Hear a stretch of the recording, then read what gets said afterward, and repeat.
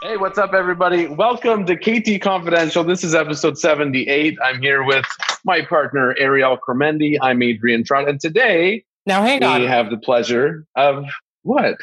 Okay, go ahead. We have the pleasure of Erin Monette joining us today. Thank you very much, Erin. Thank you very much. Full disclosure, are we saying that I am, in fact, your sister-in-law? Yeah. Oh, you just did. Thanks for breaking the bank there. We had a long chat with our editor today who suggested let's have a more defined intro and outro and some more structure to the podcast. So for those of you tuning in, episode 78, as Adrian mentioned, this is number 8 in quarantine. And Adrian and I, co-owners of KT Realty, the parent company of Cormendi Trott Team, and also co-owners of KT Property Management. We've got all your real estate needs covered. And his sister-in-law is joining us, who's now a realtor that has been licensed for how long now? Ooh, since September. So I'm still in my rookie year, but I've done some sales. And you're doing a damn good job so far, if I do say so myself. But also owner of Monette Bay and Trott Cottage. Right, our pride and joy. Your babies, your investments, your sweat and tears, probably more often than you'd like. Literally, and yes. You live in Huntsville, and you've got also a background in photography. You're a professional photographer. You've got all kinds of things happening in Muskoka. So we're glad to have you on for a chat. And we're drinking some wine tonight. Yes, we are. So what are you guys having tonight? I have a Rioja. I've not opened it yet. I'm going to open it on camera. I'm enjoying a Petit Chablis from France, which is my favorite right now. And I am actually finishing off a bottle that I opened last night, which is the exact same wine that I drank last week. Sorry to disappoint those who are fans of wine. Highway 101. It's a nice cab from California. And I got a case of it. So it's going to last you a while. I didn't know we were supposed to show the bottle. My bottle is really pretty. It's all the way downstairs, though. Well, we'll just have to have you back with the same bottle then. Okay. And we'll put a link below to where you can see the label of the bottle if you like. What kind of I'm just curious, Adrian, what kind of a bottle opener are you using there? Anything fancy? This is my pride and joy. You can't see. Can you? Oh. Sort of. Not really. It's flashy.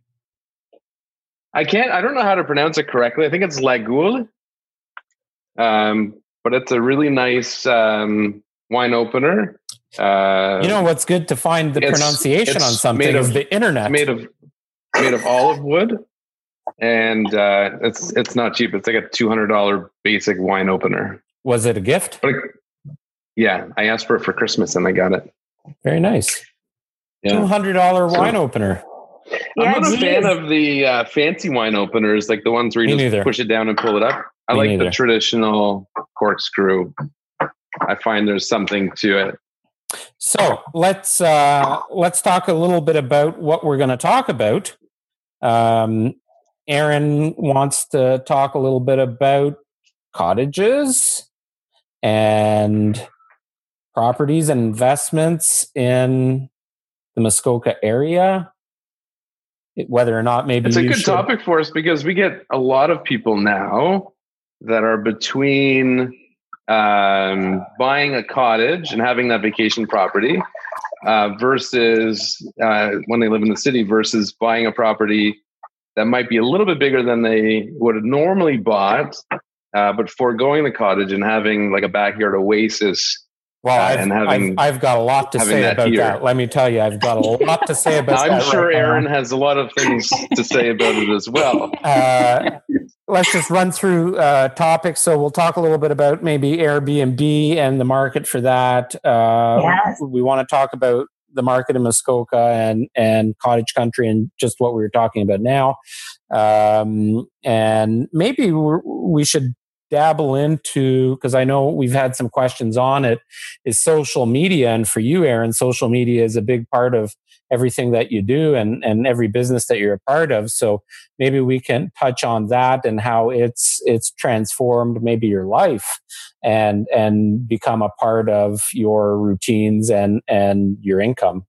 So where you guys want to start? Let's go with social media. It's kind of my daily bread. I definitely thank Instagram and Facebook specifically for our success in the last year. I mean, all of our cottage rentals have their own accounts, which is kind of like their own identities, and our businesses have their own accounts. And I think that when you kind of target your Instagram account to a niche, to your target market, you're filtering out like all the other people that, maybe won't necessarily care that what I had for lunch that day or what my cottage bathroom looks like, or, you know what I mean? Like you're targeting the people who are actually interested in what you've got to say about that subject. Does that make sense? Oh, absolutely. So it does. Yeah. Yeah. So, and I think you've done a tremendous, speaking of your cottage properties, okay, Monette Bay and Trout Cottage, I think you've done a tremendous job in creating a brand for the property, and it's developed attention, and you put your passion into it. So I think there's something for everybody to learn with that. And even when it comes to buying and selling real estate, whether it's as a realtor, as a homeowner, you can and should maybe do it with every single property, right? Like it's creating a brand, whether or not it's to that extent, it's creating a brand for that property. And I think you've done a damn good job.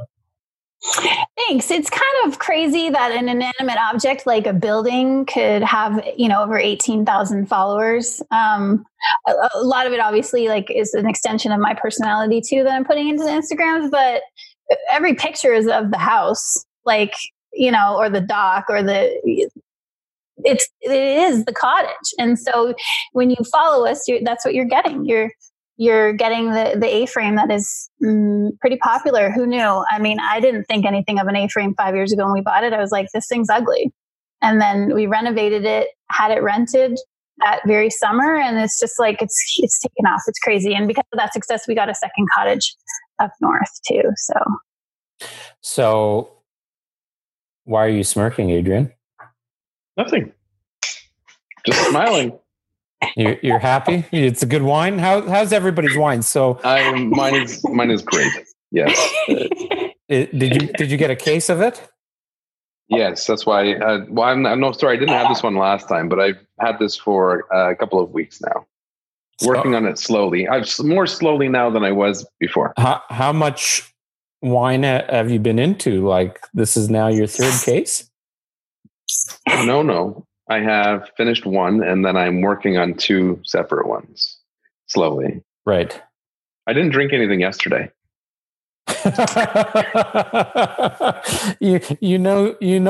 Self-isolation's treating you well when there's a day that you just take a break from drinking, eh? Yeah. That's good. Yeah. But Aaron, so just to comment on you're saying you're surprised so many people are interested in it, but it's there's such a big story behind it. And it's every picture tells a lot about the property. And there's so many people that are interested in design and decor and vacations and cottages. And absolutely. That's a lot of people's dream. Not everyone, but a lot of people grow up with that lucky friend that had a cottage that they got to go to every now and then, right? So it's for those people, it becomes a dream or a goal of theirs to own a property, especially lakefront. Isn't that a Canadian thing, though, right? To have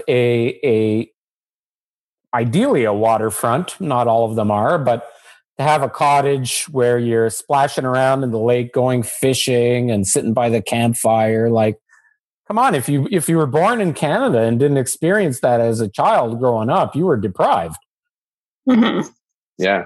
Well, we didn't have one, but we had close friends that did. And I remember very clearly many events that happened there, from fishing to boating, and, it becomes just memory that's engraved into your mind.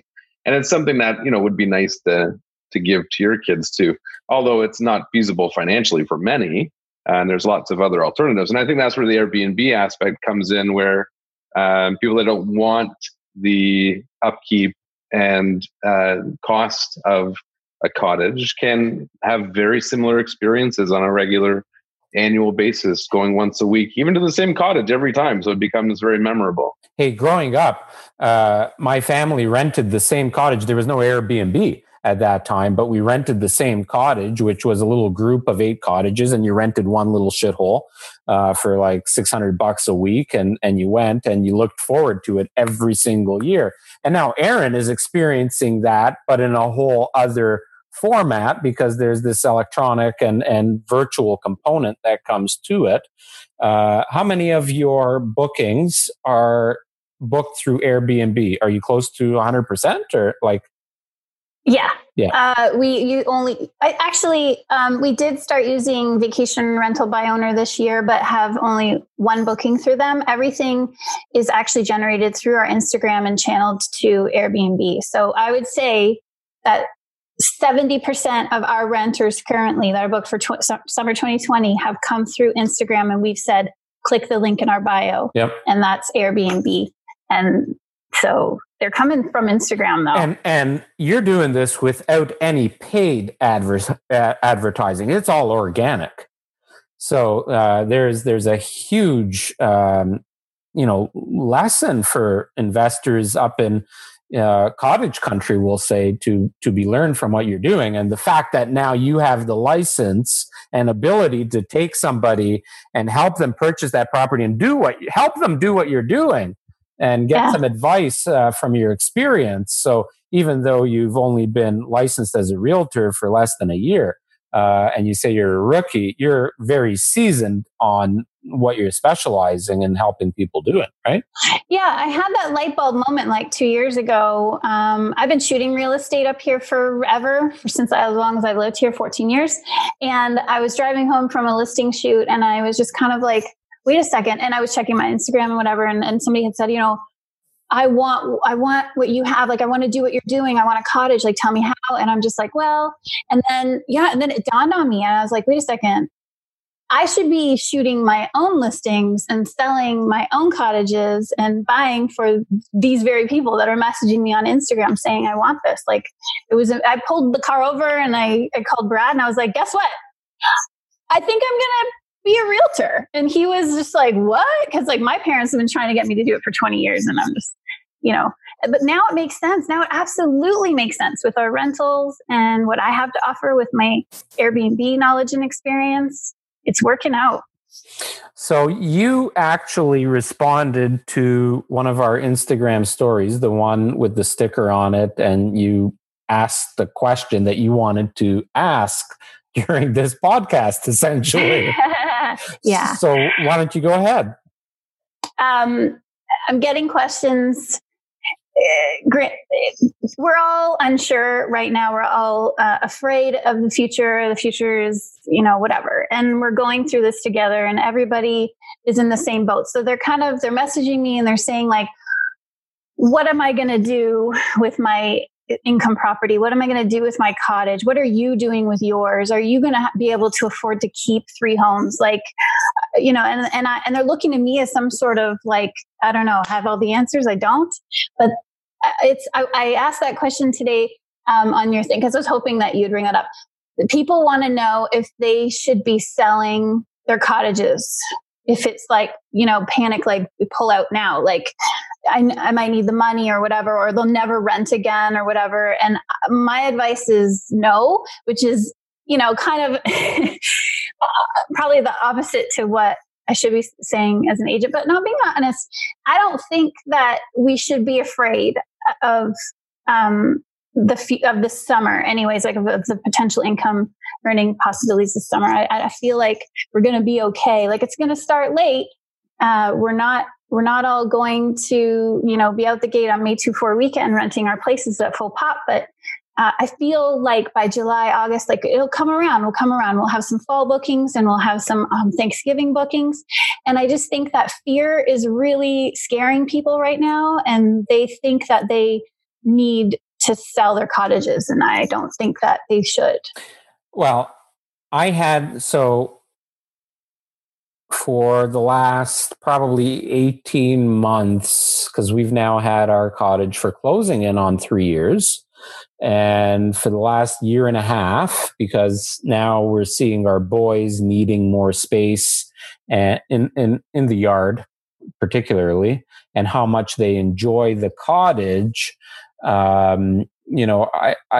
I struggle because it was a great investment. I think if we keep the cottage, the boys will grow up to absolutely love it. And to Adrian's point, they might have friends coming up and will be that family that people are like, oh, let's go to their cottage. And I love that because the kids will then have something that they appreciate as a family. But at the same time, it's a 3-hour drive away. We don't rent it out. We don't rent it at all. So we pay for it all year round and use it. Realistically, we use it all of July and August as much as we can. And I love being up there in September. It's my birthday month. That's my favorite month. Yes, absolutely. Because you can still, you can be outside. It's not too humid. You can go swimming. You have nice cool nights. So it's nice to sleep. The colors start changing. It's my absolute perfect time of the year. So 3 months out of the 12 is what we're using it and paying for it all year round. And there's been the debate, to Adrian's point, as to, well, do we sell the cottage potentially and get a home with a bigger backyard and a pool, or the ability to put a pool and have our little cottage at home? And now with us being in isolation, it's becoming more and more apparent that might be the better idea at this point, and then revisit a cottage purchase maybe down the line. So I might not be in a position of people that are financially in having that question, but I am in the position where self-isolation has made me decide, do we really need or want that cottage and that expense when it is just an expense for us? So that's what I'm experiencing. I don't know if you've got any of those comments at all, but it's something we're thinking about. My followers are mostly just saying, like, I feel like I can't carry it if it doesn't rent. So they're saying, like, do you feel like we won't have any rentals? And I do believe we will. It will happen. It'll get better. Even in a worst case scenario, Erin, let's just say no rent this year. Yeah. Doesn't it still make sense to hold on to that property though? If it's your rental, if it's your income property and it's a secondary property, knowing how much, and I'm assuming we're talking about waterfront properties, assuming it's a waterfront property and every mortgage payment is paying about 50% of your principal on that property, doesn't it make sense for most people to hang on to it, knowing that real estate, especially waterfront real estate in the long term, is going to be what gives a good return on the investment? Like, people hang on to shit stocks forever because they think they're going to bounce back and turn into something great, or they'll recoup some of the money that they lost or whatever. And here's, you're out a few months of payments because you can't rent it. I think the hold game, and I wasn't knocking you, Adrian, for holding that shit stock for years, but I was about to raise my hand. Yeah. Don't worry. I think there's a difference though, because it's for a lot of people. I mean, not everybody, but I imagine, I believe that a lot of people are way over leveraged, and they can't, like, the cost to carry it is probably quite high relative to their income. So a lot of people are probably just scraping to get by. But I think, in your case, I would say it makes more sense to keep it and maybe turn it into a rental property as far as making a smarter financial decision rather than reinvesting that into your primary residence. So the question then becomes how, and Aaron, you'd be better to answer this, if for people that don't live nearby, what options do they have? And is it still feasible to hire a company to manage the property as a rental? Or is it feasible to think that they can manage it on their own if they have a 2 to 3 hour drive in order to get there? There are companies coming up all the time. There's a business you need to start, by the way. Oh boy. Yeah. There are people popping up that are doing cottage turnover, specifically Airbnbs on Saturdays and Sundays, and marketing that. And then I actually know a lot of people that drive up from Toronto to do the flips. And I think that's crazy. But they're doing it and they're like in their third year. And, I mean, they think it's worth their time. Absolutely. To save the money. We do our own turnovers. That was part of our business plan, was to buy properties close to our home so that we could maintain them ourselves and do the cleaning ourselves. So we're saving money on that. But yeah, I don't know. I feel like, it's tough. I feel like if you, it has everything to do with your priorities, obviously. For Ariel, like, is your kind of desire to have a bigger home with a bigger backyard? Is that just like your goal, and not so much having the cottage? It just comes down to what people want in the future. For us, I think a big component of the thought process has been, if we're not buying and selling homes right now, which we're not taking on any new clients unless they absolutely have to sell. And we've been at home now. We're almost at eight weeks that we've been at home and haven't left the house. So when Natalie and I sat back and started assessing, okay, we're not going to have any income for probably 6 months. And we don't qualify for a lot of the government programs because even though we're not working, we still had closings happening now, which were sales from January, February, March, before all this happened. So we're actually getting paid today for business we did months ago. So it's really not fair from that standpoint, but we still have money coming in. So we don't qualify for these government programs.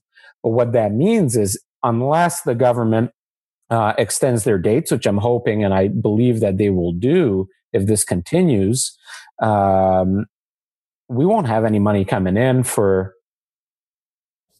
mid-June onwards.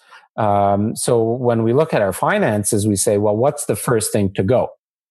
And what's the most saleable thing that we have? And aside from our primary residence, which I don't think would be as saleable as the cottage would be the easiest because there's nobody there. You can visit the cottage with being hundreds of feet away from anybody else. And it's a sterile environment because it's clean as hell. So, easy to show. And we're going into the season where everybody's wishing that they had a cottage to go and isolate in. So, so that became the first thing, that if financially we needed to, that would go. And then any proceeds that we would have would go to improving our primary residence afterwards. So that's funny because Brad and I had that conversation and it was the opposite. It was, if we go a year without income, what goes first? And it's our house before our cottages. Which makes sense for you guys because you're working still within a reasonable distance from your other properties. So you kind of move into a combination of the two and sell your primary residence. And Adrian's been big in the last quite a while, but he wants to be putting out some content about how your primary residence is not shouldn't be your primary investment. Mm-hmm. I have a lot of friends that own cottages up here that actually rent in Toronto in the GTA and they own up here. I'm not sure if you guys have experience with that. I think the younger demographic, that is the absolute way to go, because if you want to live in the GTA now, it's extremely expensive to own a home, and it's a tremendous amount of out of pocket for your down payment and closing costs.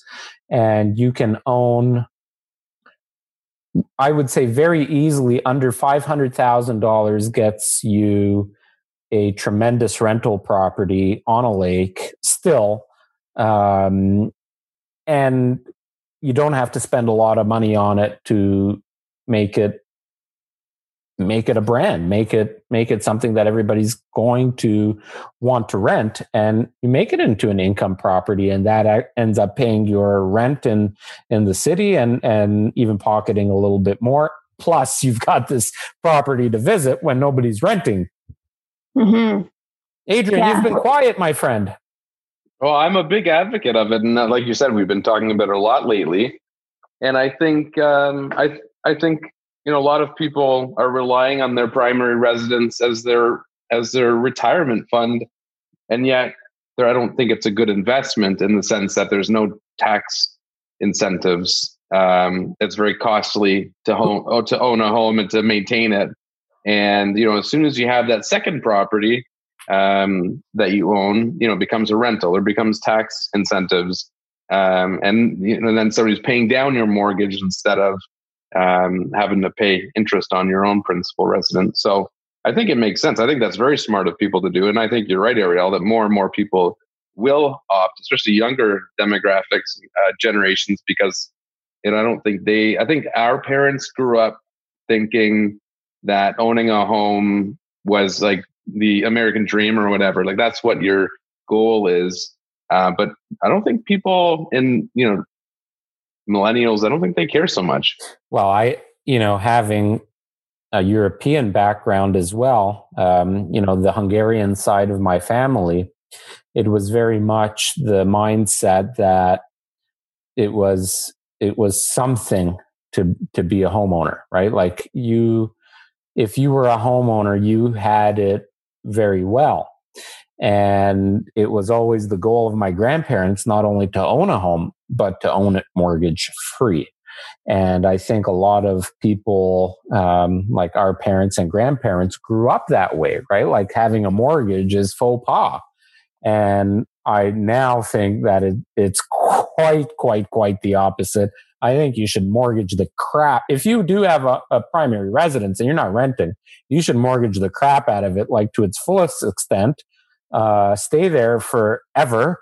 So make sure it's a home in a location you like, and then use any equity that you can squeeze out of that place to buy up as many properties as you can, create a brand, put them on Airbnb right now, and rent it to people. And the most desirable rentals, in my opinion, are either condos in Toronto or cottage properties that are nicely tucked away on the waterfront.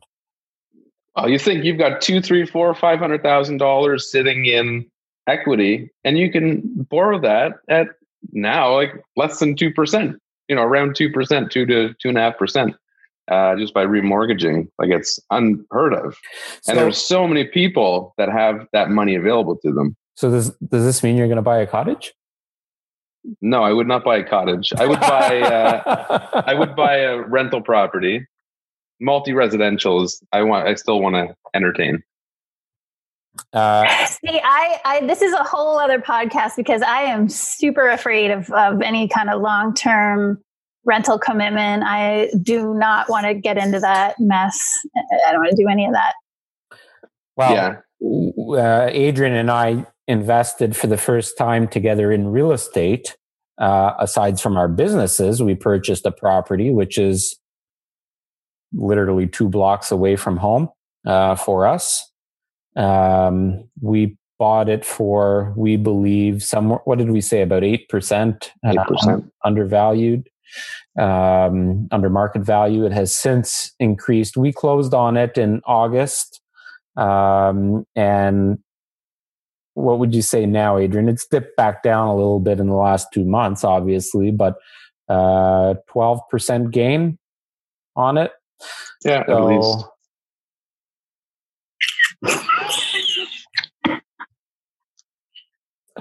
For those listening, it's going on my story. Aaron's just taking some photos there for those of you listening. You know what we should have done, because Aaron mentioned earlier that she hates live. We should have gone live and not told her. You think I'm not?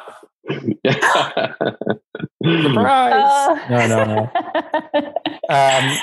So we have this property. It good tenants. Hopefully they're definitely living in the home, and it looks like they'll be living in there for probably a long time. But they pay us a good market value for it. We recently, though, had expenses. The roof had some shingles missing. It backs onto green space, so big gust of wind came and knocked some shingles off. So we had that, and the fridge started leaking, so we had to get that repaired. But long-term tenants can be good and can be bad. We've had experiences now that we're a property management company. We're going to be dealing with that a lot more often. But before we started KTPM, we had a client that used us as realtors to rent their home, and they had a tenant that they specifically selected. If I remember correctly, Adrian, you said they had 6 or 7 very good tenants to choose from, and they specifically chose these ones. And I don't know. Which is not one of the ones I had suggested. Which is not one of the ones. So, and the big thing, just as a side note on that, is when you're renting, especially to long-term tenants, I don't know that it would apply so much to short-term vacation rentals, but the landlord didn't want to meet the tenant. And I think you have to do that. Mm-hmm. And had they have done it, because later on I was helping trying to evict them and I met them, not a chance would they have accepted them as tenants. Mm. And then on the other side of the equation, we've had very, very good tenants that pay on time, that take care of the property and treat it very well. I've had my own tenants long-term that treated it probably better than I would have because of how clean and spotless they treated it and even as a rental property. So you get those fine ends. I saw you guys posted something, I don't know on which Instagram account it was, Aaron, but you had a broken pipe at Trot Cottage.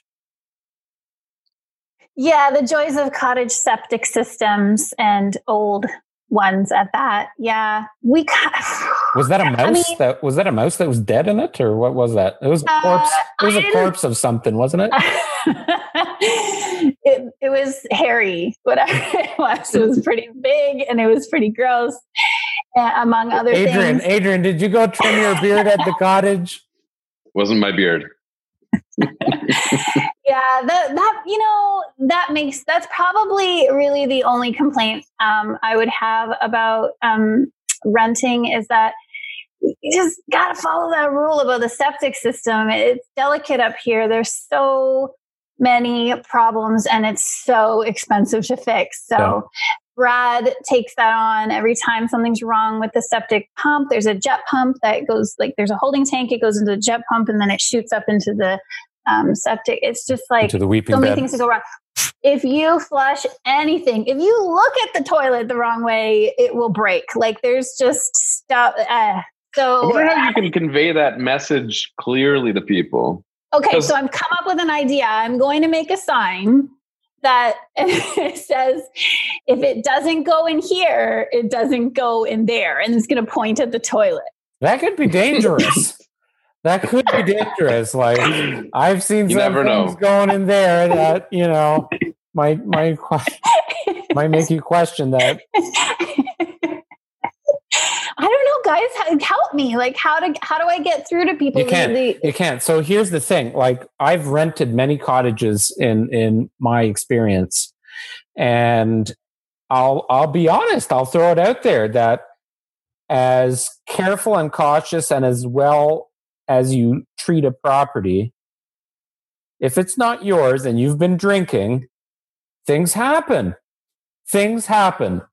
And am I pointing at the right person right now on your screen? No. And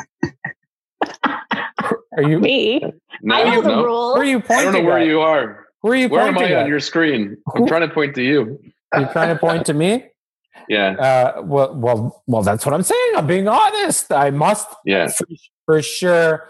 I flushed something down one of those toilets that I probably shouldn't have, and it wasn't out of spite or disrespect. It was just out of, I probably would have done this at home, and it might not be in my current life, but 10 years ago, when I was in my early 30s, late 20s, different answers. So it depends who you're renting to and who they are with, right? Mhm. And things can happen. People don't think about it, and septic tanks For are sure. so susceptible to damage. And even people putting oil down the kitchen drain, or bacon grease down the kitchen drain. Oh man, right? So That makes me crazy. Like, we don't do that at home. Why are you going to do that here? right. But it happens. I can guarantee you absolutely. it happens. It sure does. And then you know what else they do? They cut on your butcher block countertops. Well, you should can have understand butcher that block countertops to begin with. If you're going to rent the place, I hate to break it to you, they look fucking great, but don't get butcher countertops if you're renting it out, right? Look on the bright side. Don't get bone china if you're renting the pictures of the butcher block countertop probably got you some business. So if it also cost you some money to have it there, it was worth it. Yeah, if we didn't have COVID right now, we would be actually replacing them with another darker, like walnut V-groove type of, not a herringbone, but like because I got the triangle chevron, like I've got that triangle theme going everywhere at Chalk Cottage. So we were going to do that again with another countertop that's darker. Not a bad idea. Or you can just keep the same angle. Yeah. You can get a branding stamp made and just go around it and stamp it everywhere. 99.6% of our guests are dream renters. Absolutely. So grateful for all the people that rent at our cottages because they're amazing. That's nice. You know why I think that is, though? I think that is because, and it's probably not that way with everybody, but I think with you, it probably is because they follow you on Instagram. They probably have a higher level of respect for you. So I've been told that people get to know us personally. Like they're like, we're in Brad and Erin's cottage, right. Like we saw them paint this. We saw them build that themselves. Yeah. So there's that kind of level of like personal that we have with the followers on Instagram that are like, I care about the cottage because I watched them create it. Like I'm talking about Minette Bay specifically. The following we had during that renovation was just crazy. And I do all those stories with the polls and the help me pick a tile and stuff like that. And they're into it. They love it. And then when they finally booked it to rent it, they treated it like gold. Yeah. That's nice. Well, it's like going to a really nice hotel, right? Like, I like to think so.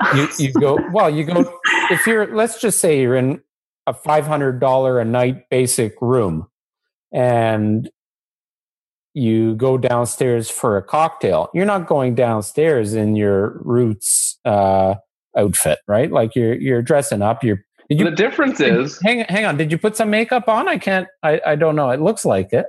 Me? Yeah. Of course I did, guys. This is the most action I've had in like a month and a half. Don't tell Brad. We got to talk to your husband.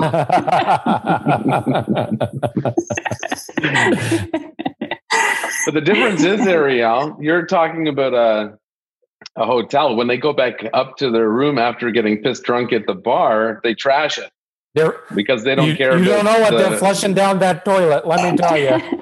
That's true. Where do you feel the cottage market is right now? And where is it going? If my cottage, you actually shot it. It was your father and mother that listed the property for sale. And I saw the listing I saw a photo of, I don't know who snapped the shot, but it was just a bad shot actually of the for sale sign. But in the description, it said waterfront property on Sand Lake, and it didn't have any links or anything. So I actually had to reach out and dig a little bit. And then you and I chatted, and I bought the property sight unseen. Like I'd never been there, nothing, and I bought it that night and ended up getting multiple offers. If I was to sell my cottage right now, what is the market for it? Is there a desire for property like that right now? Absolutely. I get that question all the time. You know, what's my cottage worth? What can I sell it for right now? And because I do know your property, I've seen the renovation that you've done. I mean, it's beautiful. That glass, that picture window, that's money. Like I love everything you've done to your cottage. You could get a pretty penny for it. Really. Yeah. I'm finding my searches for my buyers right now are ranging from like 450, 475 upwards of 800, 900,000. So yours, yeah. I mean, I obviously haven't done any comparables, but I would have to say like you're somewhere close to 6. Yeah, or more. I pegged it right now. So if I was to list it today, I'd probably list it a little bit low, but and because I know it would get into multiple offers, I think actual market value, like if somebody was to go out and actually write a check for it, it's probably in the 630 to 640 range. That's my guess. And I mean, I invested $100,000 on renovating it pretty well within the first year of ownership. We gutted the kitchen, the bathroom. We did a minor lift to it. But the whole entryway, the laundry area, the kitchen, all the windows, the insulation. I had the arborists come in and trim up the trees for a better sight line. The Muskoka room, we did the weather all light up windows, which I'm a huge fan of.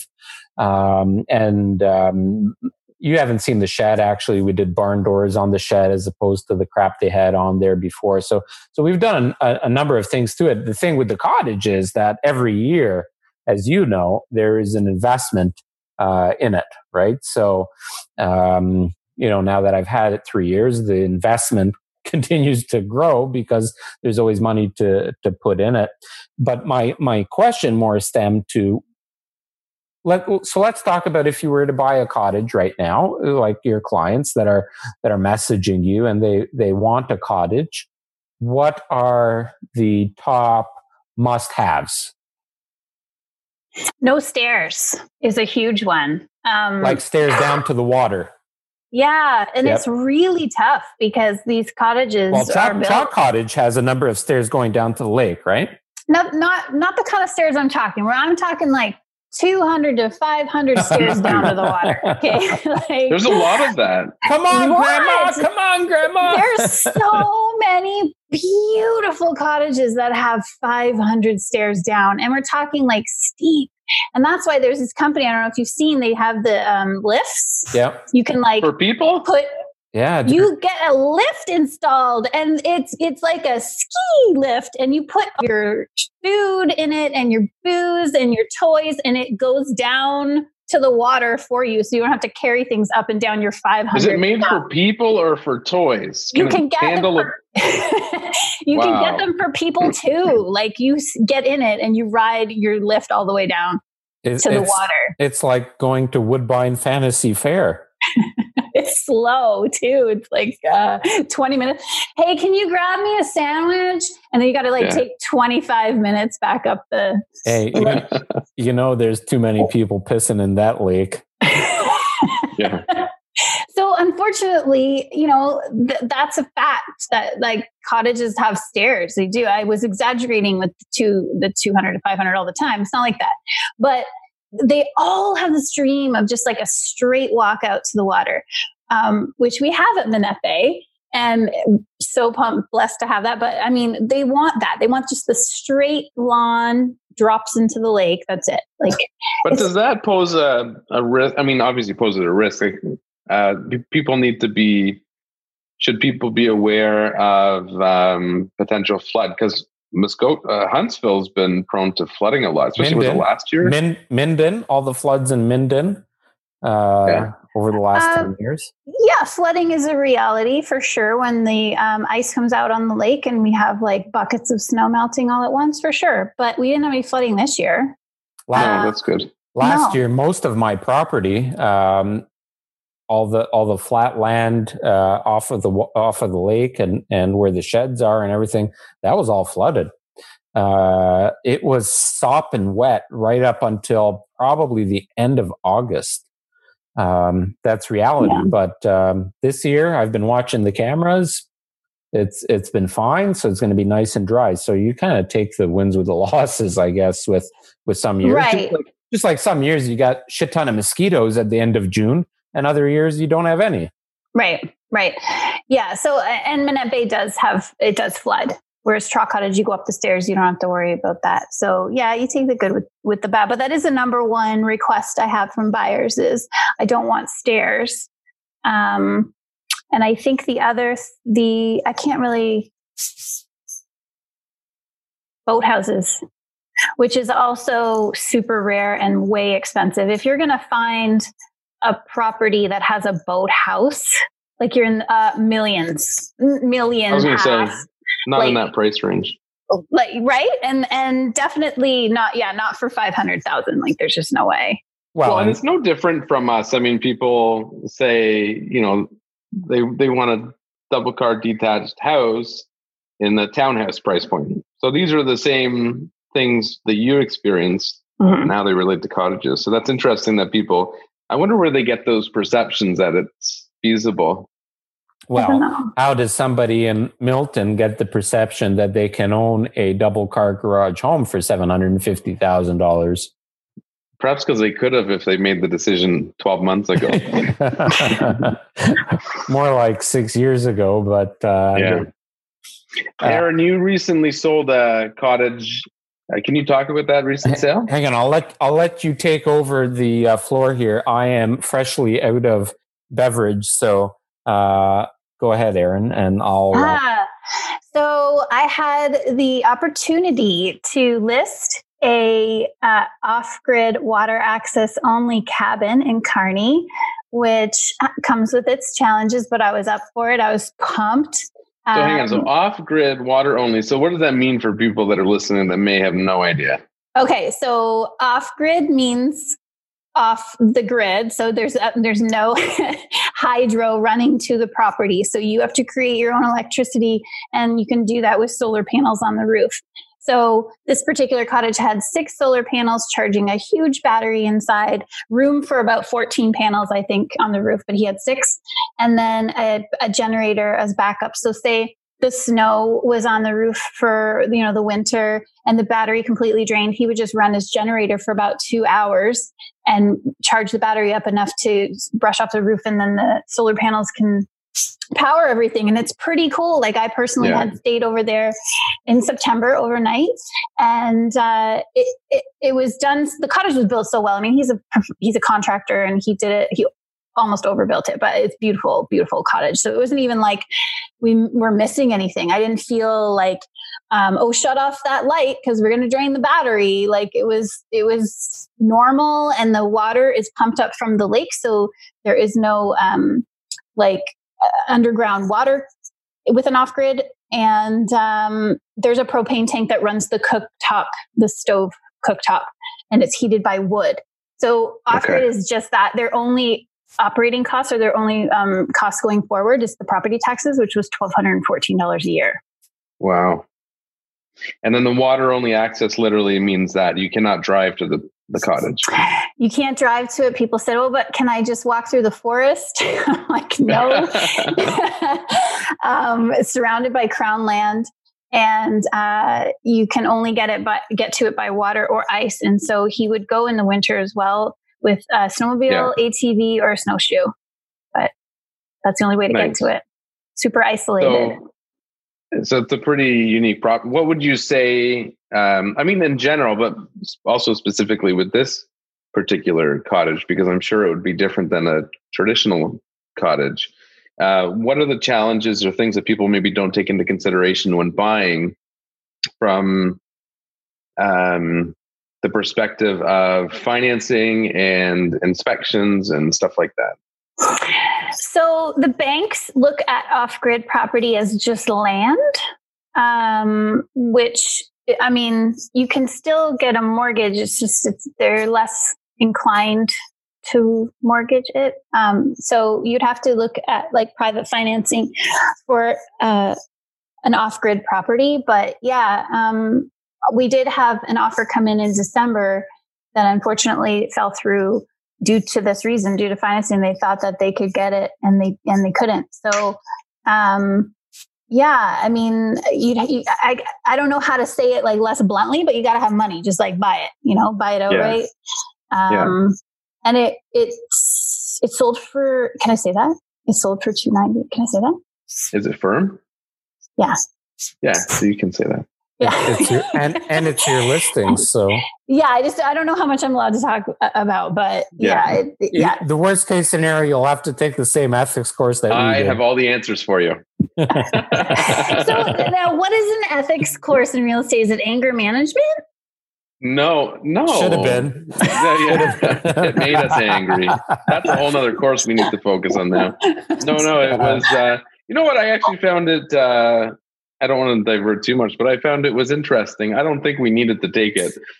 We certainly shouldn't have. About 47,000 of the realtors that are licensed in the province of Ontario. Yeah, maybe should be. I look at every experience from a positive perspective, and I think it was a good opportunity that we were forced to do, and it was learning experience. So that's good. As business owners, I think it actually was quite valuable to the growth of our team, and we're now a team of 8. And planning on expanding to be a team of 14 to 16 in the next 12 months. So from that perspective, it was great. I'm just texting my husband in the basement at the bar, asking him to bring me more wine. Tell him to bring the bottle. We want to see the nice, pretty bottle. Oh, okay. Oh, right. I think I finished that one. I finished the Petit Chablis, so I'm downgrading to Kim Crawford. Oh, okay. Was that the one? Was that the one in your photo? Yes, that is my go-to, daily drinker. So I give that to our guests at Chalk Cottage, but we don't have any guests right now.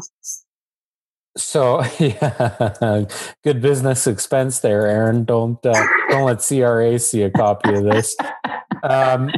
So one thing that I think you've done a great job at, and maybe you can talk a little bit about it and talk to the audience about it. So for those that are interested in buying a cottage and as a rental, because I think now most people buying a cottage are going to be looking at renting it in some capacity, and Airbnb seems to be the trendy and most effective and efficient way to go.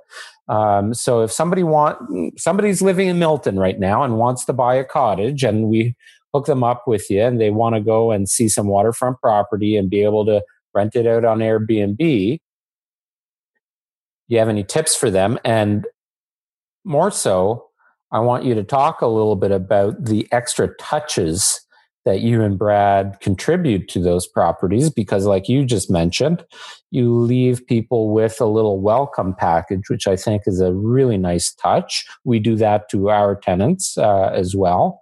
And anything that any advice that you can offer in that way in terms of value add?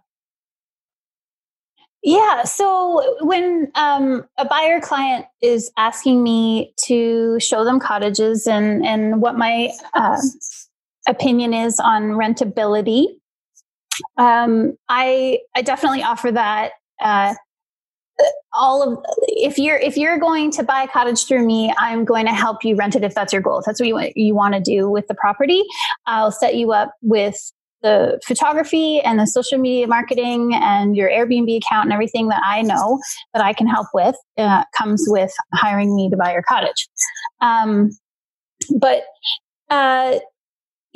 just I feel like I'm losing my train of thought. Hang on. This is edited, right? We're not gonna. No, you need that wine. Where's that wine? Brad.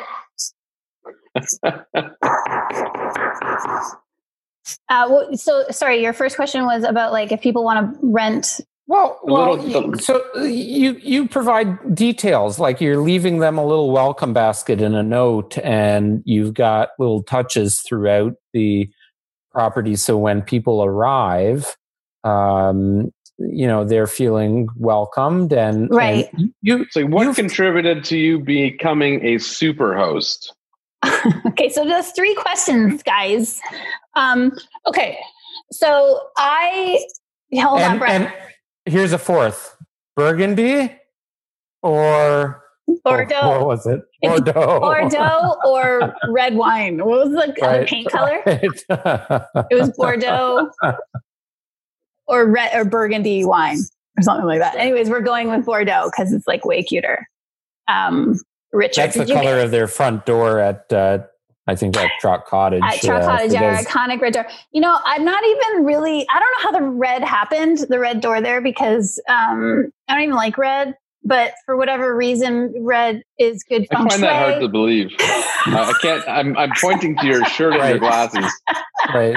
I don't even like red. I'm decked out in red, but I don't like red. Shoes. Don't take off your pants, please.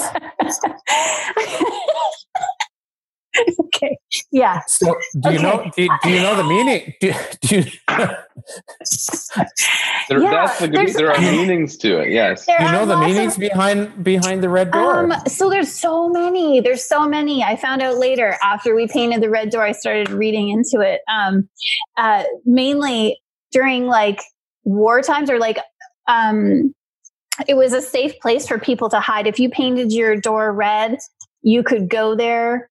I think it might even have to do with that. I don't even want to add this in can we edit it out? Like, I don't want to talk about this.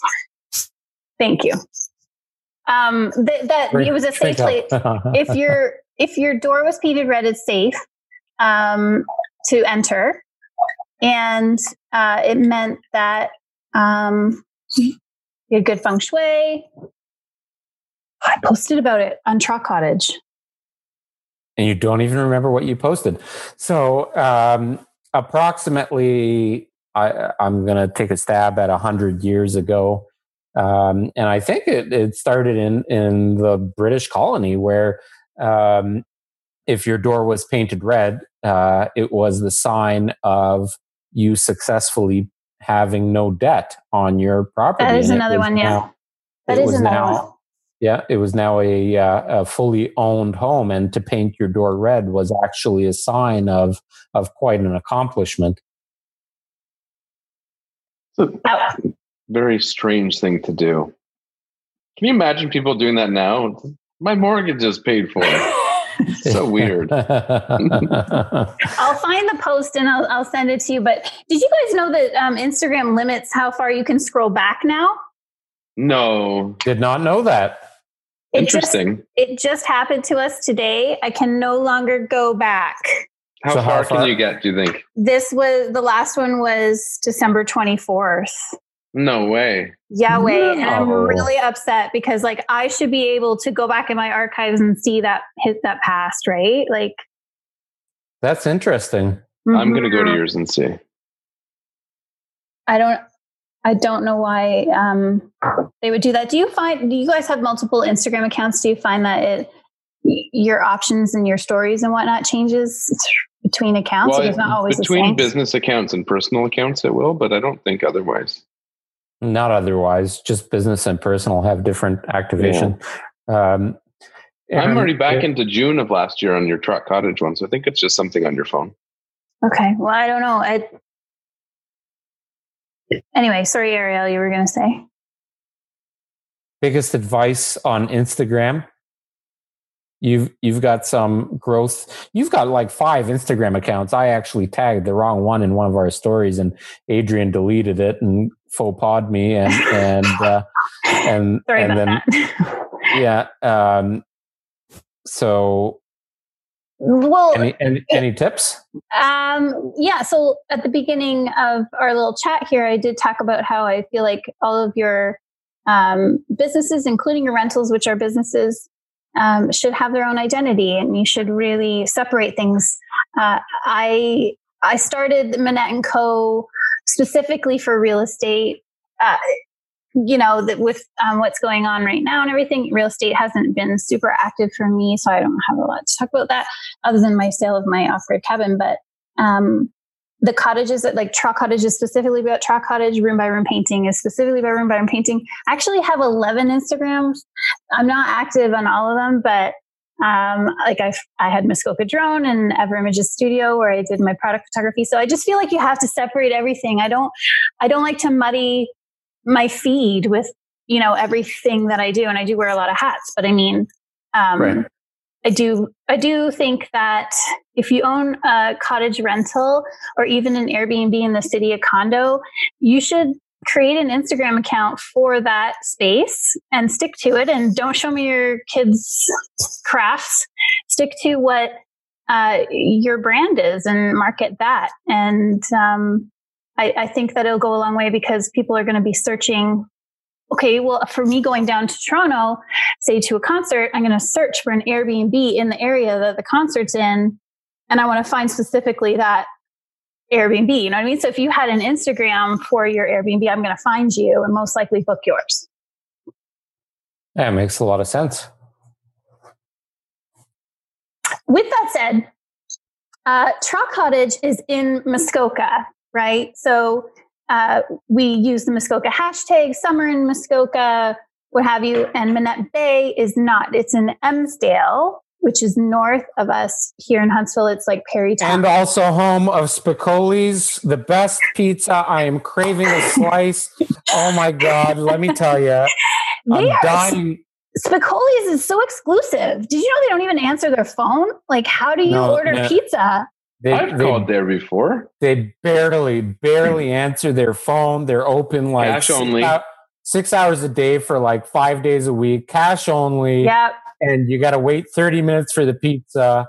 But it's fucking delicious. Yes. And I haven't had a slice now in 8 months, and I'm dying for some. Is it really that delicious, or is it just the only place to go? It is so good. It's a really good pizza. They do a damn good job. And they do. I agree. Taking it back to the cottage and sitting with that pie at the corner of the table, at the picnic table and in front of the lake. There's nothing better. Oh, so while we have a lot of action at that cottage in Emsdale, Perry Township area, it's not searched as often. Do you know what I mean? Like, because there's no Muskoka, it's not in Muskoka, there's no Muskoka caches. So they're like, not yet, but they're fine. Give it a few years. I'm telling you, it's going to boom. I think so. I'm telling all of my buyer clients to go further north, like go north of 11. Yeah. Well, Huntsville 20 years ago seemed like it was in the middle of fucking nowhere. Well, no, come on, really? It did. I mean, it was still a spot. It was still a spot to be. My dog. Yes, but a 2-hour drive 20 years ago was capacity for most people. 2 hours away from the GTA 20 years ago was kind of the limit. Don't want to look at cottages outside of that time distance. Now, I do believe it's getting longer and longer, and it's primarily because of affordability. Same thing like why Milton is booming. And the roads are nicer now. Remember when it was just like one lane in either direction at one point? Gilbert, how dare you? I know. Like, I'm like, Brad, can you... He's a massive... This is why I'm losing focus, because he's a massive distraction. Can you please... Brad's jealous he's not on the podcast, and now he's trying to disrupt the show. No, I'm good. Gutter wine. Get out of the room. Erin, I never got through my questions with you about the off-grid cabin. I wanted to, how much did it sell for? $290. What was it listed for? $299. Not bad. Hey, good job. That was a unique property, and you did something. You did something really unique towards the end that I thought I think helped you, and I think that might have contributed to your sale. Do you know what that is? It was my listing description, right? Are you talking about on MLS? Yeah, 100%. So, with the risk of losing, friends over that, and that's another conversation we can have it's about locals and cutters, man. I thought, don't even go there. Yeah, if you're following Trog Cottage today, you know what happened with my post. But so I marketed it as your ultimate escape, your ultimate isolation quarantine location. Because it's water access only. No, you're not going to have anybody coming. Nobody's going to knock on your door or show up unannounced. And so I think I talked about that. And then I said, at the end, we're going to throw in a roll of toilet paper just as a tongue-in-cheek joke. But it did get a lot, as soon as I changed that. And then I also used social media to kind of promote that a bit. I got asked every day, emails, realtor.ca is just crazy about it. And I know that it has to do with the season changing too, and the ice going out on the lake, and it was more accessible for us to go there. But definitely people were like, you're funny. That was a really clever description. But it's funny, but it also, and this is what a lot of people don't understand, I think, when it comes to just sales in general, but specifically obviously with real estate, is that it is about selling and about emotions. And just by rewording your description, all of a sudden, given the circumstances everybody's living in, all of a sudden now you've hit somebody emotionally, and they're like, can you imagine if we had this place we can go to right now? And all of a sudden now they start picturing it, and it's just I have to move there. Yeah. Yeah. So that's actually who bought it, was a couple that has a condo in the beaches downtown. And they're like, we need an escape. The beach. The beach. It's no longer the beaches. Come on. That's like someone saying Muskokas. The Muskokas. We got a cottage in the Muskokas. Totally is. No, it's not even close. It's not even close. The beaches are plural. Beaches. Muskoka is not singular. Anymore. No, Muskoka. not anymore. Okay. That's what they said. They said they are from the beaches. Oh, did they? I don't say I'm from the Muskokas. But anyways, I congratulate you on your sale. I think it was well-deserved, and you did a good job. Thank you. 290 grand, and you got a little paradise of your own, off-grid or not. What the hell do you buy for 290 grand, let alone a little piece on a lake, right? So off-grid is going to become so much bigger, even in primary residences now, given what's going on. People are thinking that way, and they're thinking how can I be completely independent and not have to worry about all these other services to take care of me. Well, and to Erin's point, can you imagine somebody specializing in that on Instagram and as a realtor, where you focus on just off-grid properties and off-grid living, and you educate people on how to do that and what's available and what the prices are? I think somebody would make a killing on that. Totally not my forte. Oh boy. Are there builders up there that focus on that? Not enough. So the seller of this cabin, he is a contractor, as I mentioned, and he's ready. He's like, let's do it again. I want land, or I want a fixer upper. I want to build this off-grid cabin to the nines again and keep doing it and doing it and doing it. And I'm all for it. I mean, he did such a good job. It is a desirable thing. I think people are looking for. And as many properties we have, Brad and I were kind of like, hey, there's something to be said about off-grid, no carrying costs. There's nothing. There's property taxes, and that is it. You fill your propane tank once every 2 years. There's no carrying costs, and that's really kind of nice. Yeah. I think there would be a huge demand, a very niche demand, but marketed properly and branded properly. I think there would be a huge rental market for people that want to be a part of that and want to disconnect. I can't tell you we have Wi-Fi at the cottage. We have TVs at the cottage. We have satellite. We have all of basically the comfort features that we do at home at our cottage. And I can't tell you how many times I wish I wouldn't have my phone. I wouldn't have a TV. I wouldn't have internet, nothing, just the lake and a wood burning fire, my barbecue, and my dog. Like, I wanted to do my that kids this and year. my spouse, but living that yeah, in that way. So I think there would be a huge rental market for that, especially now in the next 10 years as the generation that are growing up to be vegan and very aware and conscious of health and body, mind, and soul. I think that is definitely a big part of the future. I think the whole thing is like an experience. Like you'd rent it, and part of the experience is you show up and you have somebody take you across on a boat and drop you off for a week. This is not Survivor, okay? Come on. No, but like it sounds like something out of a horror movie, perhaps too. Right. But there's more of an experience to it. For sure. As far as vacations go. Well, there's certainly a lot more. I don't know if this is a word, but unwindability, right? Where you just disconnect, or disconnectability, where there's nothing else except peace and nature and your family. So I had or not. Or not. I wanted to do that this year in February. I was going to go up north for 2 or 3 nights and just read. Yeah, by myself. I had a lot of kind of frontliners, cops, nurses, ambulance drivers that were just like, we need to disconnect completely. Like I'm looking for a place that doesn't have the internet and doesn't have cell reception.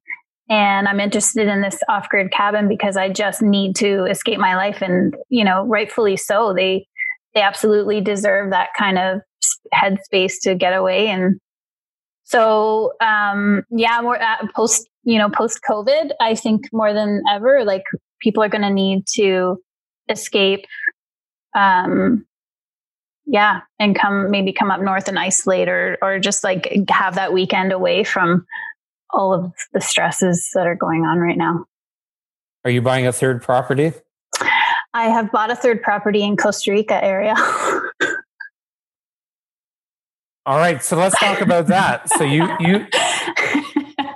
I more meant third cottage. Fourth. But hang on, Adrian mentioned he did want to actually bring that up, and I have mentioned for several years now. I think my first visit to Costa Rica was 6 years ago.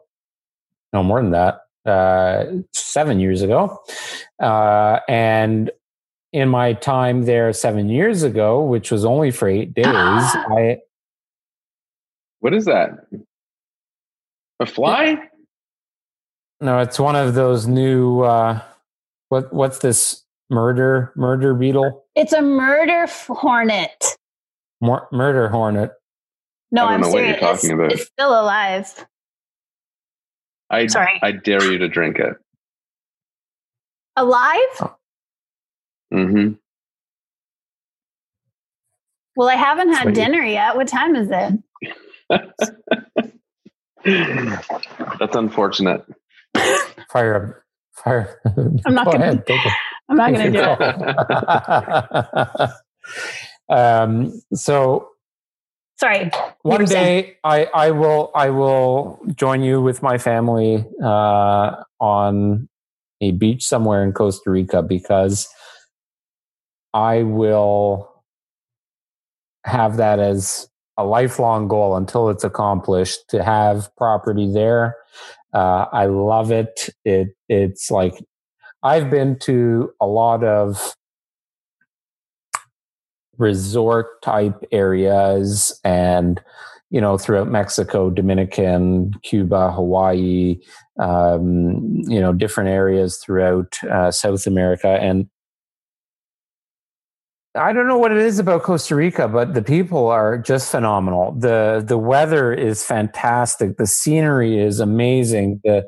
The accommodations, especially for Canadians, and there's a number of Canadians that are there and calling it home now, or a second home. And it's a place that hit my heart like no other, and obviously it did with you as well. And you and Brad are lucky enough to have found some property there that you've just leveled out and planning to build on. So that is, if that was me, I'd be like a kid in a candy store with that right there. Like that's exciting. Thank you. Yes. It's still a little surreal to think that we own land there. I never in my wildest, I mean, of course we've gone there for the last 7 winters. I never ever thought that I would be able to afford to buy there. You can't, as Canadians, we can't mortgage or finance anything down there. So you have to have the cash up front, and it has to be in American dollars. So that's also another question I get a lot on Instagram is like, hey, I want to buy in Costa Rica. Like, because my parents are licensed down there. Homeline equity. That's what we did. Tra Cottage mortgage came up. It was a 5-year. And our mortgage broker was like, hey, do you want $100,000? And we're like, yeah, sure. So we took that, converted it to US, and bought the land outright in CR. And like, it's sitting there. It's dirt. It's very expensive dirt. And we don't know, like, given the circumstances right now, like when we're going to be able to move forward building our casita, which is like a small cottage cabin thing. I don't know, but we own it. Are you going to, once you build on it, are you going to Airbnb it? Nope. I say that now. I say that now because I don't know if I believe it. Well, I really want my own escape. I want my own place. Like, we work like 7 months up here straight, 7 days a week. And I give my cottages away to everyone else, which I'm grateful for, but I just want my own. Like, we work so hard to go away in the winter to Costa Rica. So I want, and that's prime rental season for them down there is winter. And I want to be there in the winter. So, fast forward maybe 5 more years or more, we would build an actual larger home. Like, the casita's at the back of the property, and then the pool's in the middle, and the home is going to be at the front, and that we would live in and possibly rent out the casita in the back. But that's like way down, like way. So are your parents, I know that they got involved with Century 21 brokerage in Costa Rica. Are they now able to represent people in purchasing and selling and all that? So it's not Century 21, it's Crane. Real estate. And my dad also got his residency down there. So they're both practicing real estate every year and buying and selling for Canadians.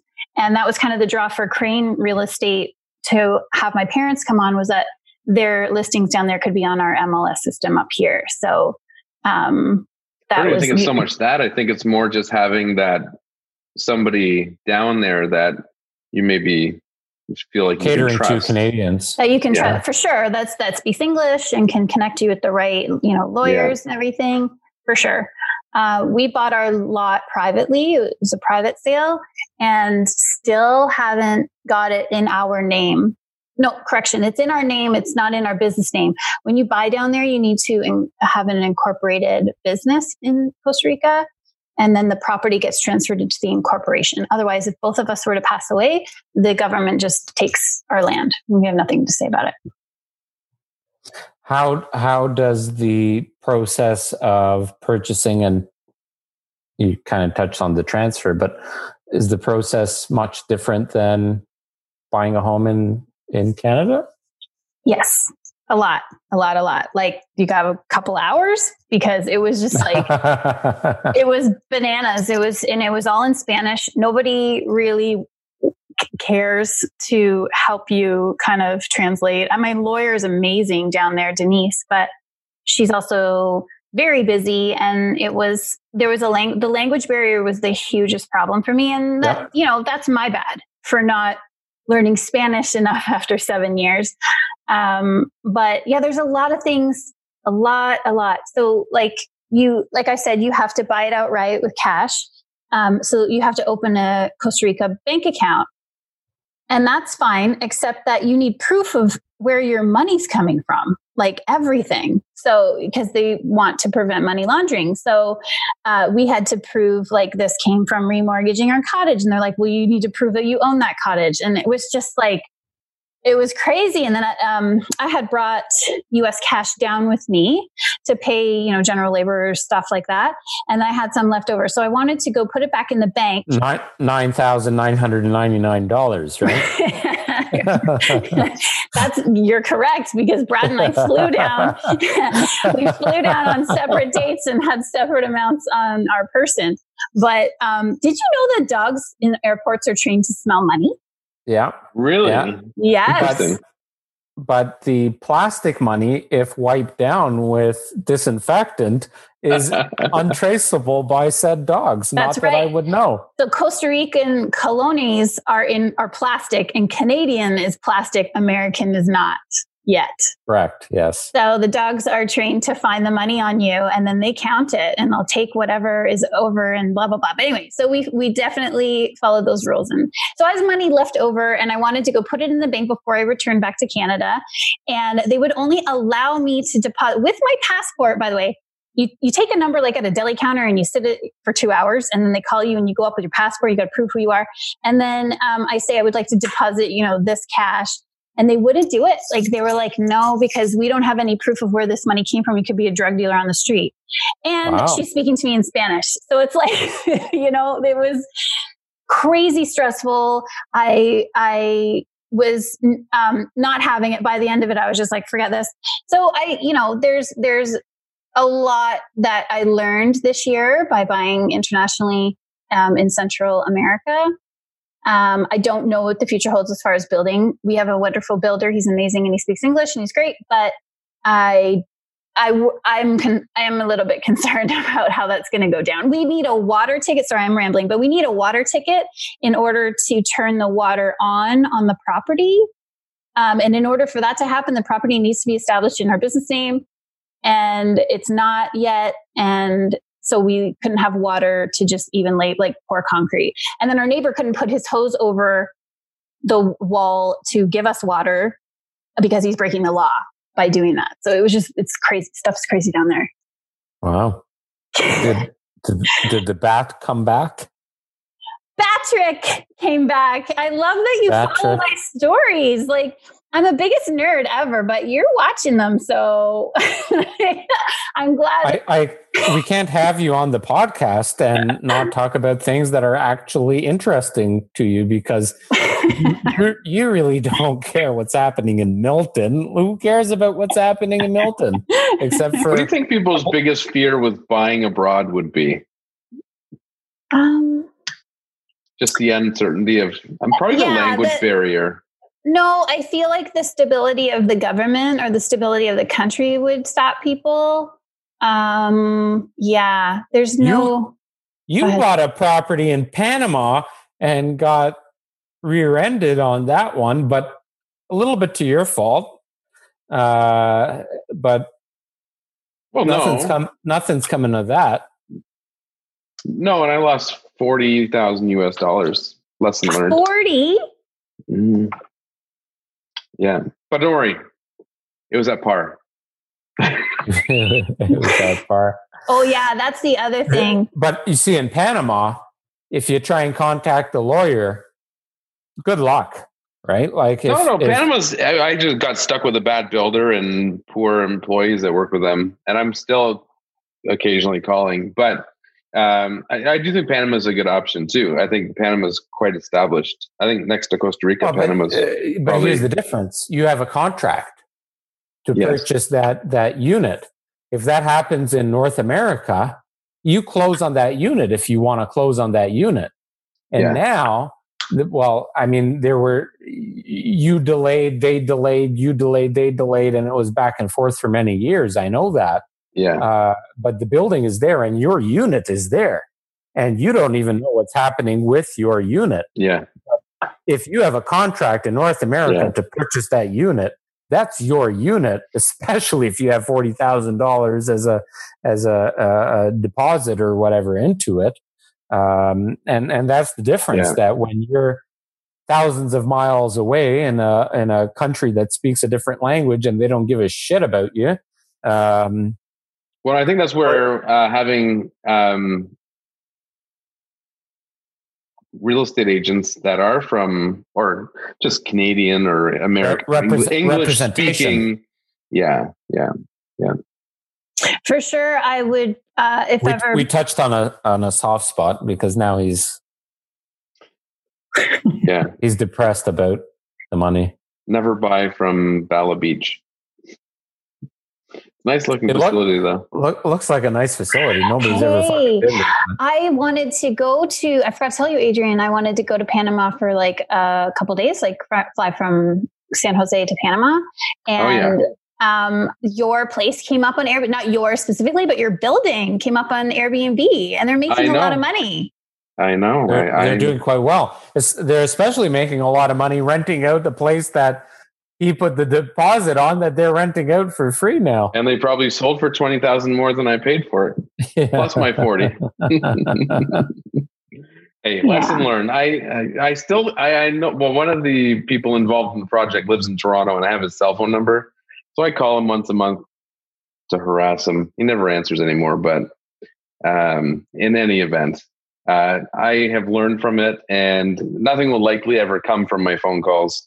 But life is much bigger than one transaction that didn't go well.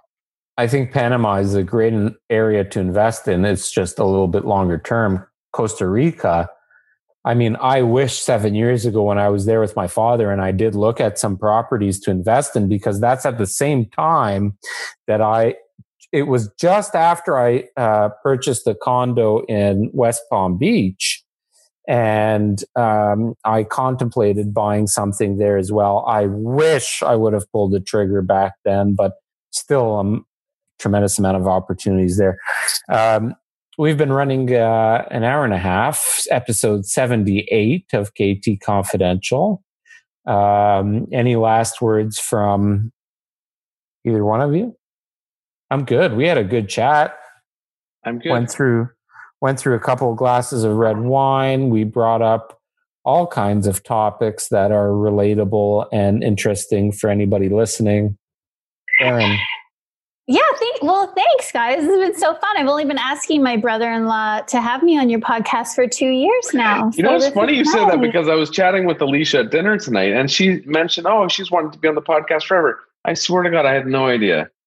I mean, I'm a little bit oblivious to things. In his offense, he is absolutely oblivious to most things and forgets everything. So he's a trot. He's a trot. Don't take offense to it at all. I'm married to one, so I know. I'll remember the most obscure things that make no sense and are, especially numbers, very complex numbers, but very basic like conversation. Sometimes I don't process it. Yeah. Anyways, thanks for listening. Thanks for being here, Erin. Thanks for having me. Hey, and if you're listening or watching, Monette & Co., Monette Bay, and Trot Cottage, Erin is killing it on Instagram with those 3 profiles, and you got to check them out. Some really great photography, learn a little bit about what it is to be Airbnb superhost.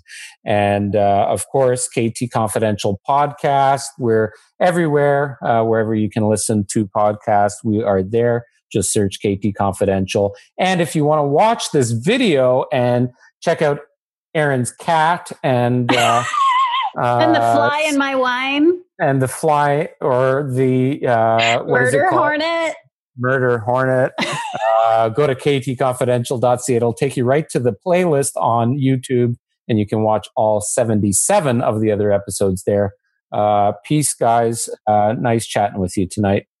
Have a good night, guys. Thanks for having me. Thanks for being here.